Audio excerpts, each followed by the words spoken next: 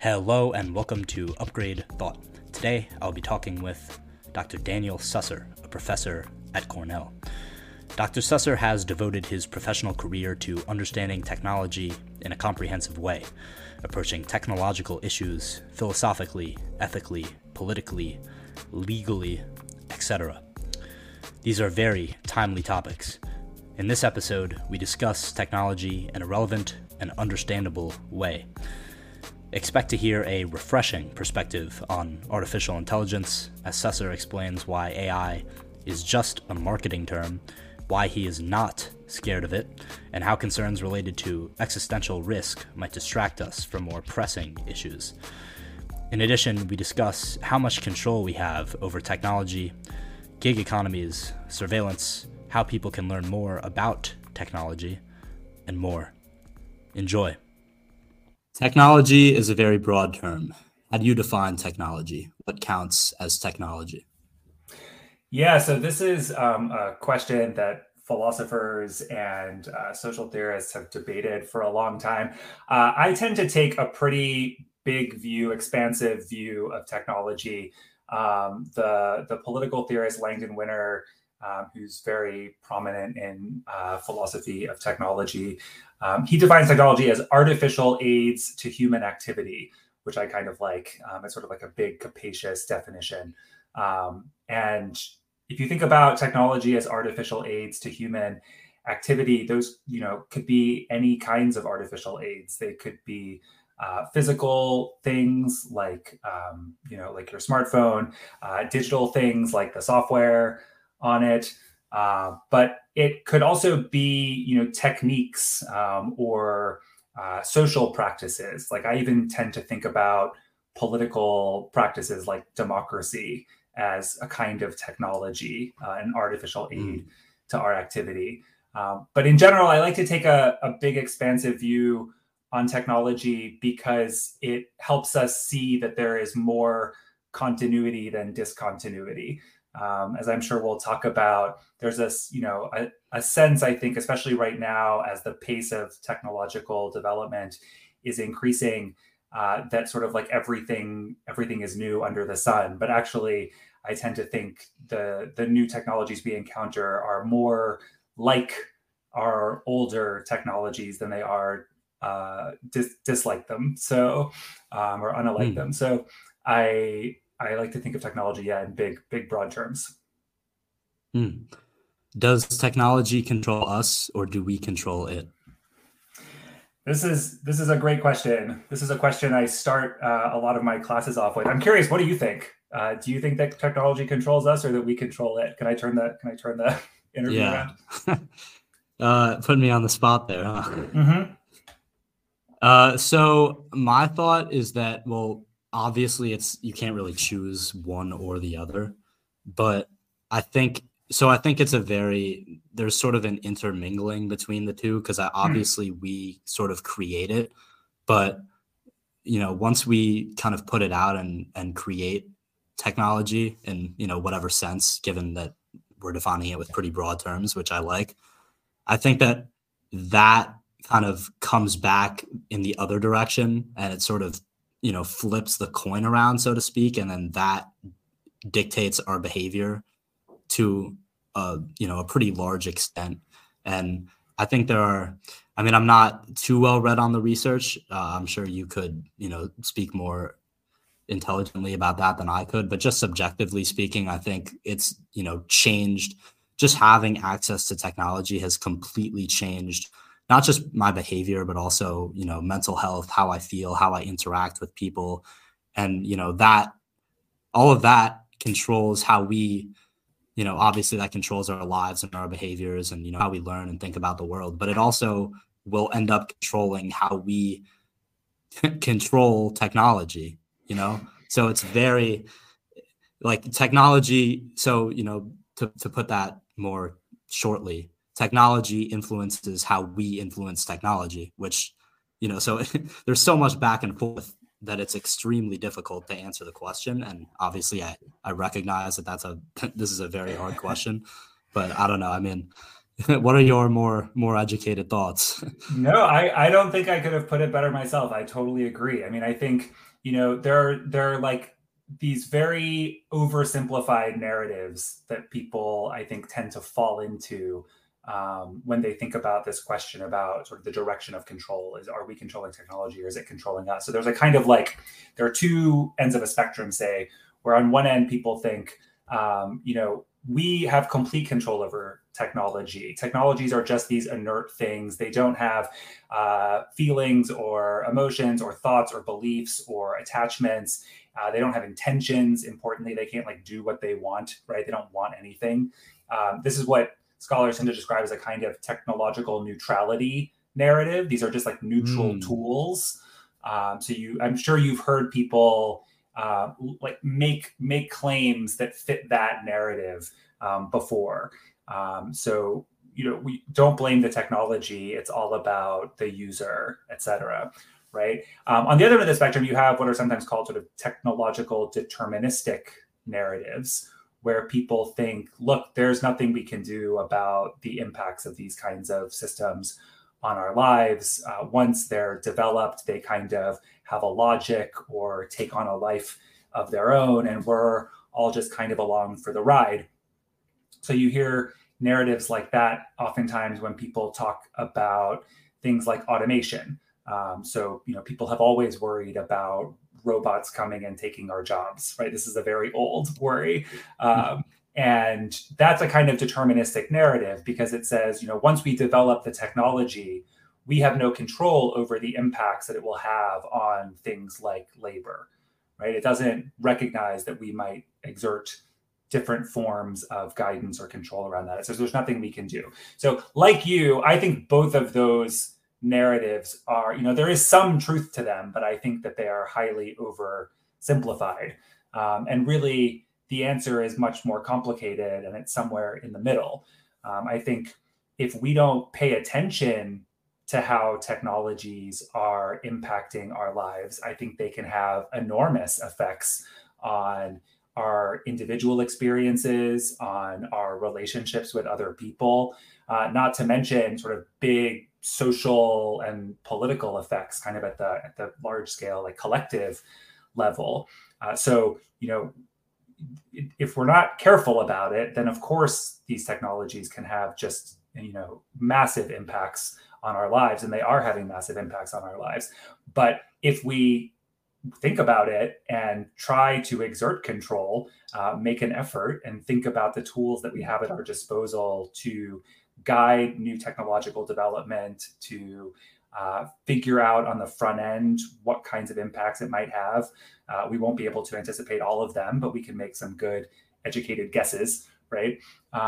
Then I think we have a very significant ability to control technologies and the kinds of effects that they have on us. And this is why I think, we need things like technology ethics and policy so urgently, because if we spend time and energy thinking about these kinds of questions on the front end, then I think there's a lot we can do.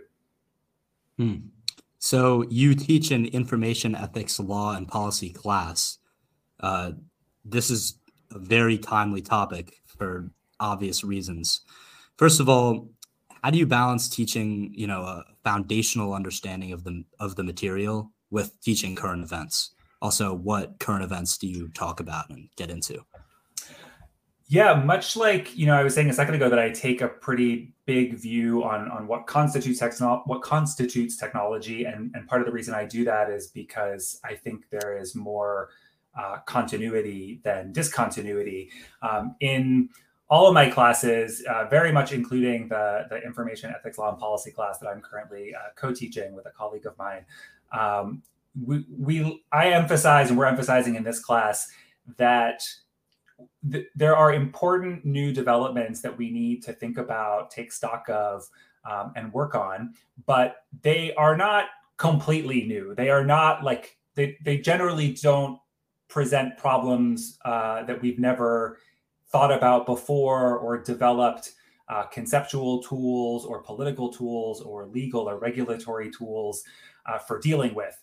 So just because things are new and shiny doesn't mean that we don't have a lot of experience trying to deal with the kinds of problems that they produce. So, for example, a big thing, obviously, right now that everyone is talking about and that we're talking about in our class is large language models like ChatGPT, and the kinds of impacts that those new technologies are having on various spheres of our lives, various activities, and so on.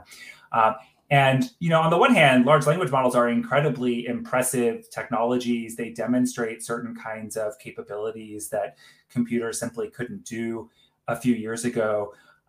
But if you zoom out a little bit, they sort of present ethical, political, policy problems that are not totally unfamiliar to us. So a lot of people are worried about how ChatGPT is going to impact intellectual property law, right? So these models are trained on huge data sets of, if it's a language model, then there's big text corpora.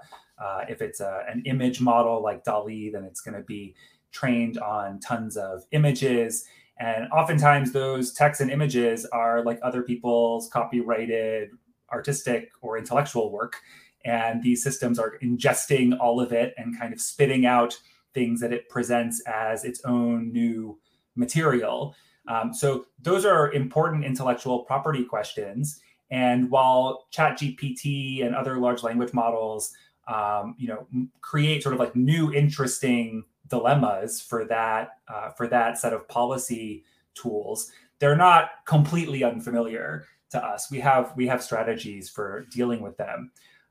Likewise, something that I think people are starting to think a lot about and work on are questions about how things like gig economy apps are changing the labor force, right? Changing our jobs and how they are managed and distributed, how well they're paid, and so on.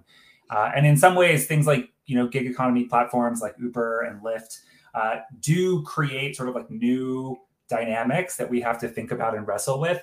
But questions about how technology are going to impact the labor force, about how they'll change the nature of people's jobs, how they'll change relations of power in the workplace, and so on, these are not like new questions. We've been asking these questions for a long time, right? So in our classes, we really try to stress how the technologies do present new and interesting sort of case studies that we should wrestle with, but there's not much new under the sun, and so we have really good, useful frameworks that we've developed over long periods of time to deal with all sorts of technologies that can be applied to these new contexts.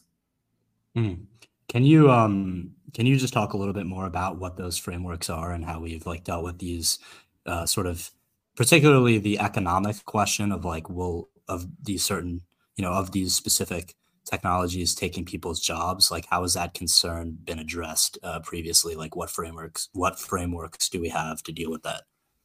Yeah, for sure. So, we historically, let's just stay in the US because that's where I'm most familiar with the law and policy landscape. Over the course of the early to mid 20th century, we developed a huge body of like labor law and regulation that was designed to ensure that workers are not sort of wantonly exploited by their employers. And so we developed things like workplace safety rules, administrative agencies like OSHA, the Occupational Safety and Health agency or whatever it stands for. We put in place things like minimum wages, rights for workers to organize, a whole sort of like suite of policies, right, that are meant to kind of rebalance a little bit the power between workers and industry leaders, managers, company owners. And technology platforms, gig economy platforms in particular, have caused real problems for these frameworks, in large part by just letting companies circumvent them. So you've probably seen, like in the news in the last couple of years, there have been a bunch of lawsuits around gig platforms like Uber and Lyft classifying their drivers not as workers, but as what they sort of like euphemistically call like driver partners and things like that, right? They're not employees of Uber. They're people who Uber is just helping to put in touch with, riders who need a ride in, from point A to point B. And part of that, like what those lawsuits are litigating is not just sort of like some terminological problem, like are these drivers, are they employees or not? What's at stake is whether or not these drivers will get the kinds of regulatory protections that people spent, decades and decades fighting for workers to have. And as long as Uber drivers are classified as, non-employees, as independent contractors or driver partners, then they don't get workplace safety protections and they don't get a minimum wage. The main sort of effect I think a lot of these like gig economy platforms have had has been to just sort of allow companies to circumvent the rules that we used to rely on to make sure that workers were protected and had some say in the nature of their work, got a decent wage, etc. So you can see in that like it's a very old problem, right? The question about sort of the imbalance of power between workers and managers, worker pay, working conditions, those are age-old questions. And more recently, in the last century, we developed all sorts of really valuable political and policy tools for dealing with them. And what new technologies like gig platforms have done is sort of like helped companies route around those regulations, those laws and policies. And so I don't think we need to like reimagine the problem in a significant way to get a grip on what's happening here. We just need to think about how to bring these new tools under the existing frameworks that we already have that have been working to some extent for a while. So what first got you interested in the field of technology policy? What makes you so passionate about it that you are devoting your professional career to it? Yeah. Well, so when I was an undergrad, I studied computer science and philosophy, not because I like saw any particular connections between them, at least initially, but I just really like loved both subjects. And over time, I did start to see connections between them. I started to see how technology posed these interesting questions for philosophy, and how philosophy offered interesting sort of tools for thinking through technological problems. And so it had sort of stayed in the back of my mind that it would be interesting to like continue exploring those connections. And then I sort of like graduated from college and worked for a little while, and eventually decided I wanted to go back to grad school. And it was like very clear that, I mean, I did okay in computer science, but I was not like a stellar programmer. So it was pretty clear that if I was going to go to grad school, I should sort of approach these questions more from the philosophical side. My philosophical skills were more promising than my engineering skills. So I decided to do a degree, a PhD in philosophy. But specifically, I went to work with a philosopher named Don Eide, who specialized in philosophy of technology. So I put those questions sort of right at the center of my graduate studies. And after I finished my degree, I worked in a philosophy department for a couple of years, but eventually I found my way over to information science, which I didn't even know about when I was a graduate student, but is this really amazing field that has been developing over many decades, really, but has taken off recently, that tries to understand the kinds of questions that I try to understand, which is questions right at the intersection of technology, human experience, social systems, and incorporates perspectives from like across disciplines. So in information science, I have colleagues who are in computer science, who are in, from sociology, from law, from economics, history. And so for me, it's really, really exciting now to sort of be in a context where I'm with a bunch of people who are all kind of interested in the same set of problems that I am, but come at them from really different perspectives. And fortunately, all the while, like as this sort of was unfolding in my own life, it seems like the broader public has become really interested in the kinds of technology, ethics, and policy questions that I've been interested in. And so that's very lucky for me. I can't say I planned it that way. Did you see that? Did you see that coming or no? No, not at all. I just was sort of exploring my own little interests, but I am very lucky that those interests happened to sort of map on to larger trends. And now people are, I think for good reason, sort of broadly interested in a lot of these questions. And so I am very lucky to get to work on them all the time. Yeah. So now let's zero in on AI. So starting with the basics, what exactly is artificial intelligence and how do these things work? Artificial intelligence, I mean, I tend to treat this mostly as a kind of marketing term. So artificial intelligence is whatever like whiz-bang technology tech companies are trying to sort of impress us with at the moment. I mean, I think there are different ways of approaching that question. Historically, the term has been around since at least the 1950s, almost like simultaneous with the emergence, the invention of computers. People almost immediately started to think about like, oh my God, like these, quote unquote, thinking machines, what will happen when they can think as well as we can, when we create some kind of artificial, intelligence. And some people have really tried to parse the question carefully. In philosophy of technology, there's a sort of long lineage of people thinking about what intelligence even is, and therefore what might constitute a kind of artificial or computational intelligence.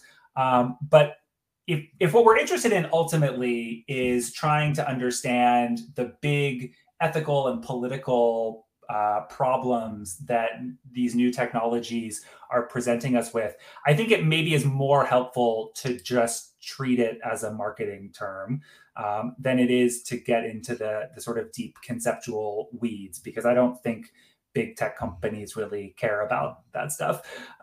So, I remember 10 years ago, we weren't talking about AI, we were talking about big data. And, fundamentally, like these are the same set of technologies, like underlying computational technologies, as we were talking about then. There are new developments and they have evolved and progressed in really impressive ways. But they are, they're not different in kind from what we were seeing before. So in general, I tend to think like AI is technology doing stuff that we didn't think computers could do, and now they can do them. So we call it AI.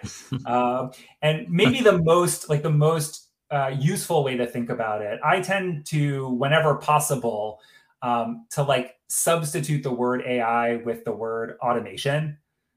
So I think for me, at least, a lot of the problems that I'm interested in have less to do with like the underlying computational system, like the nature of the tool, and more to do with what happens when we hand over important decision-making processes or other kinds of functionality that we would like normally expect a human to do.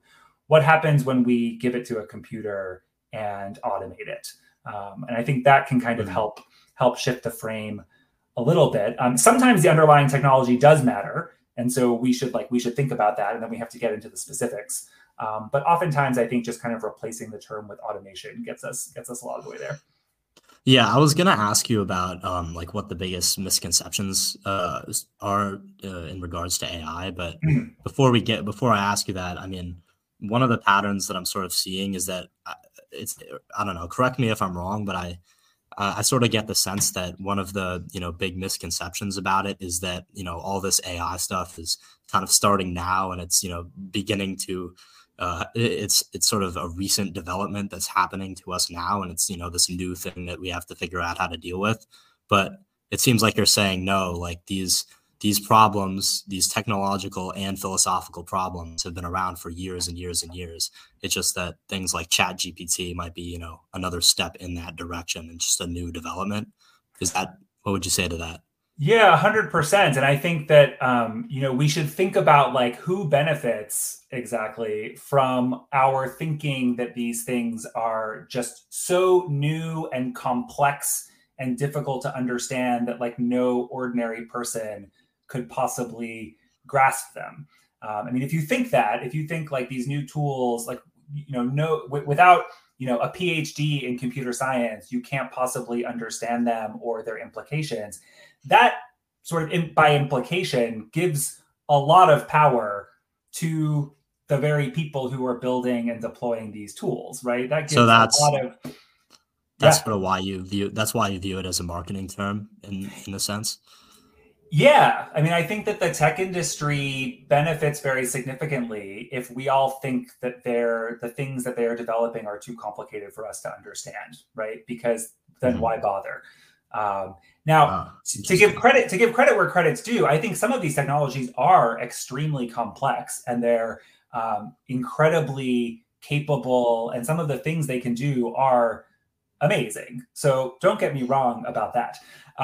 But I think a lot of the kinds of problems that we're worried about are not specific to the very particular intricate details of the computational technologies themselves. The kinds of problems that we've been talking about around like, gig economy platforms getting around labor regulations, or ChatGPT interfering with our intellectual property regime. Like, those are questions that don't require any deep understanding of how these technologies work at a really granular level to work on. There are some questions that do, and in those cases, like, we need experts. But I think in general, you started to ask about like the biggest misconception about AI, and I think that the biggest misconception is that we even really need to understand sort of how machine learning works at a granular level in order to govern it. I think if people are worried about AI, I think they should just be really specific about what they're worried about. Is your worry that computers are becoming too powerful? If that's your worry, like, why does that worry you? We've had that worry for a long time, right? If your worry is that these systems are collecting a ton of personal data about you, like, maybe the real worry is like a privacy question, which we have tools to think through. So by making AI into this kind of magical or all-powerful, inscrutable thing, I think it makes people feel disempowered. And so really we should just be thinking about what are the particular worries that we have about these new tools and the way they're intervening in our lives. And I think some of those worries, at least, can be gotten at without worrying about the particular kinds of algorithms or statistical tools or mathematical models that are underlying them. Okay. So, well, I sort of have been thinking about this question while you were making those points. Do you think, like, so first of all, you're kind of reframing my perspective, because I used to sort of, I definitely fell into that marketing trap as like viewing like, I sort of thought it was like, for the last, whatever, 50 or so years, or I don't know, I mean, however long you want to call it, 10 years, 20 years, whatever, last couple decades, that's sort of the era of like technology. And then now and now I was sort of like, or I was previously, before this conversation, viewing this era, the present, as like, the era of AI. But now I'm kind of reframing my perspective and thinking that both are, kind of the same elongated, continuous process rather than just a completely new set of, pieces of technology and problems, which, yeah, obviously there are developments, but I think now I get the sense that it's a lot more continuous than I and, the people I've talked to about this probably thought. Yeah, good. I'm happy to hear that. That's always, if I can sort of like get one message across, I want it to be that. Because, I mean, if you think about it, like that's, I hope at least, a more empowering way of thinking about these new tools, right? It's definitely reassuring. It's definitely reassuring.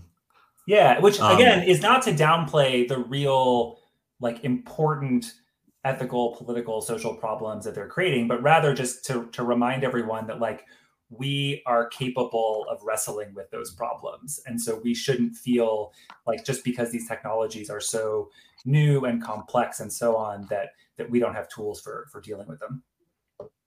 Yeah. So then what is the scariest thing about AI? Do you have any fears about it? I mean, I don't think I'm scared of AI. I think, partially for the reasons we were just talking about, I think these tools are, they represent differences in degree rather than differences in kind from the kinds of things that we've seen in the past. But, if anything, I think we give them too much credit. I worry that people think they're capable of more than they actually are.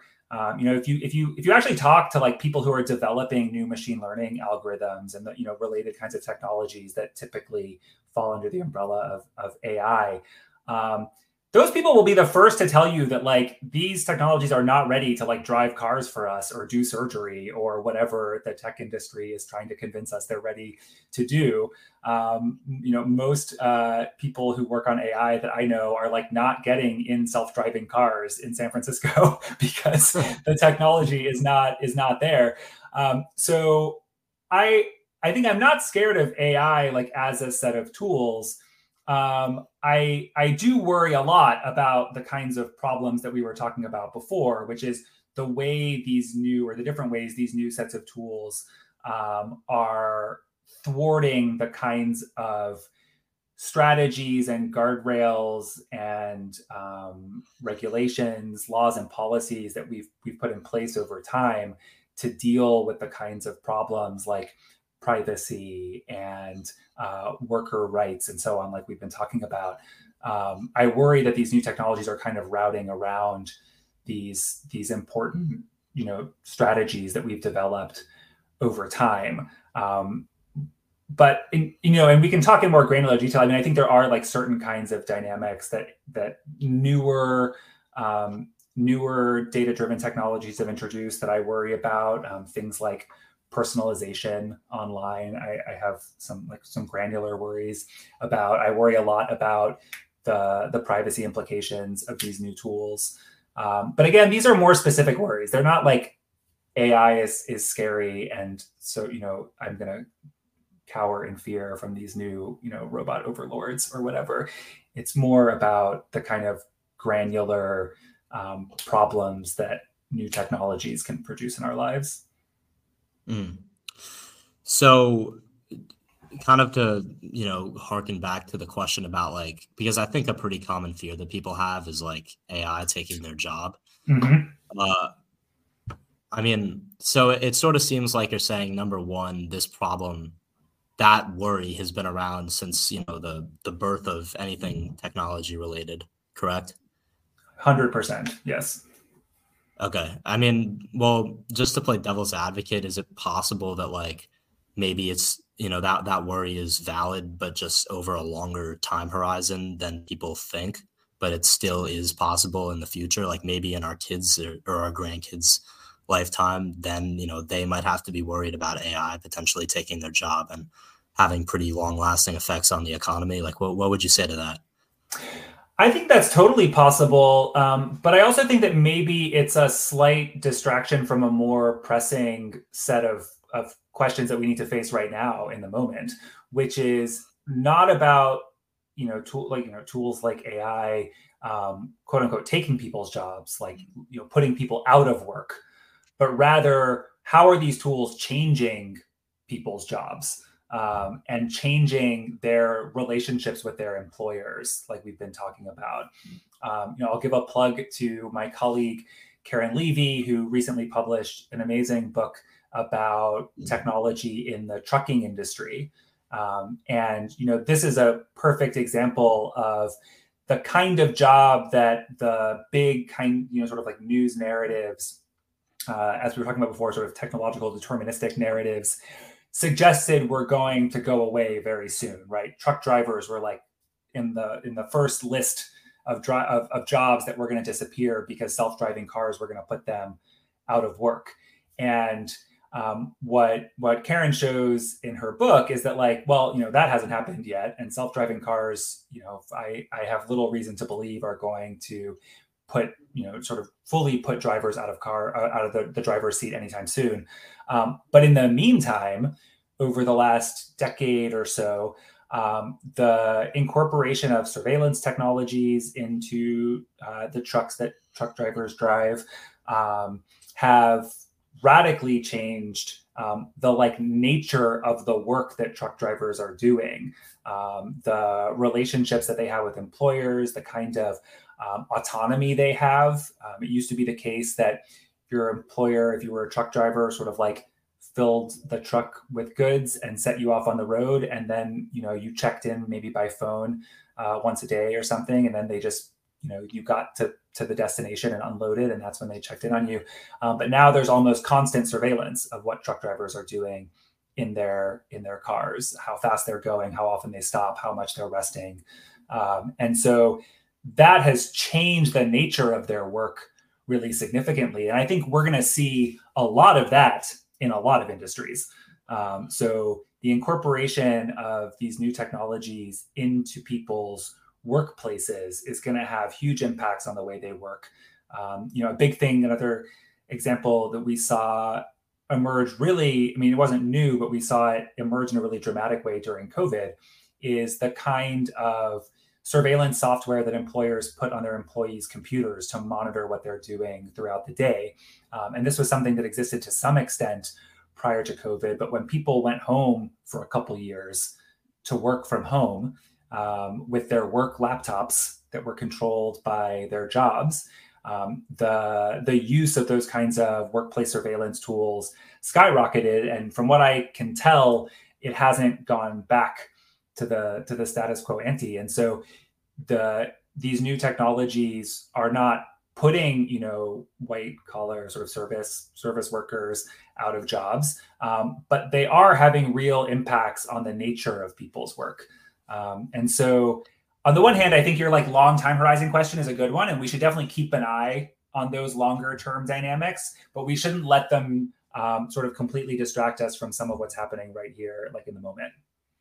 So do you think people are distracted? Do you think AI is distracting us, or I guess the long-term consequences of AI and the sort of the long-term worst case scenarios of AI, is that distracting us from more pressing issues right now, would you say?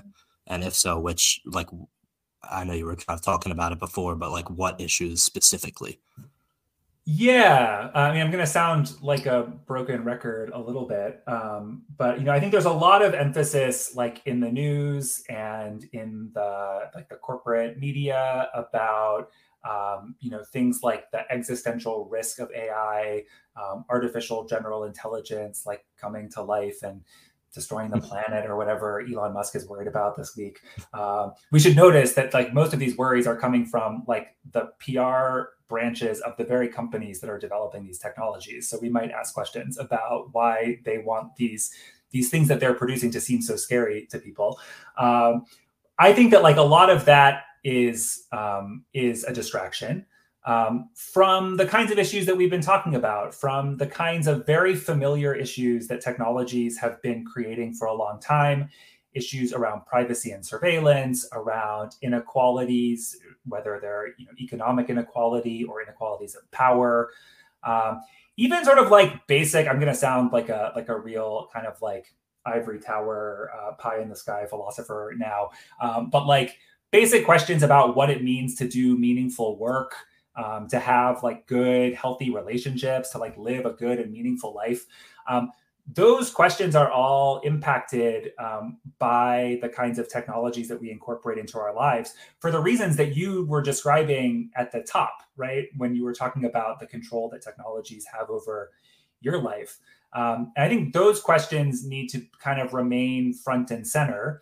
And we shouldn't like completely ignore the bigger set of questions. I think there is value in kind of working through speculative but plausible long-term risks.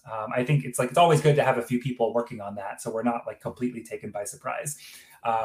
But I'm very encouraged that it seems like the big trends in at least in academic technology, ethics, and policy seems to be shifting much more toward these more granular and familiar problems that I think are impacting all of us right now.